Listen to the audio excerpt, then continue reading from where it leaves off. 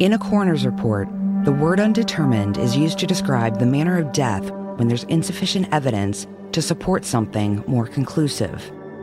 When she went missing, I was like, she was murdered. Like, people don't go missing here.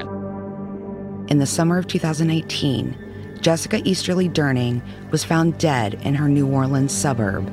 Her cause and manner of death were ruled undetermined, and that word has haunted Jessica's family and hindered her investigation ever since.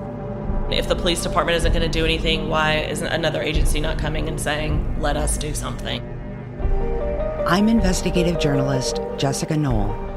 Follow along as we dig deeper into the mysteries surrounding this case, which hangs in limbo until that word undetermined is changed.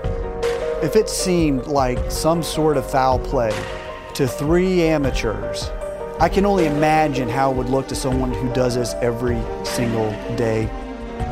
From Resonate Recordings and Tenderfoot TV, this is Undetermined.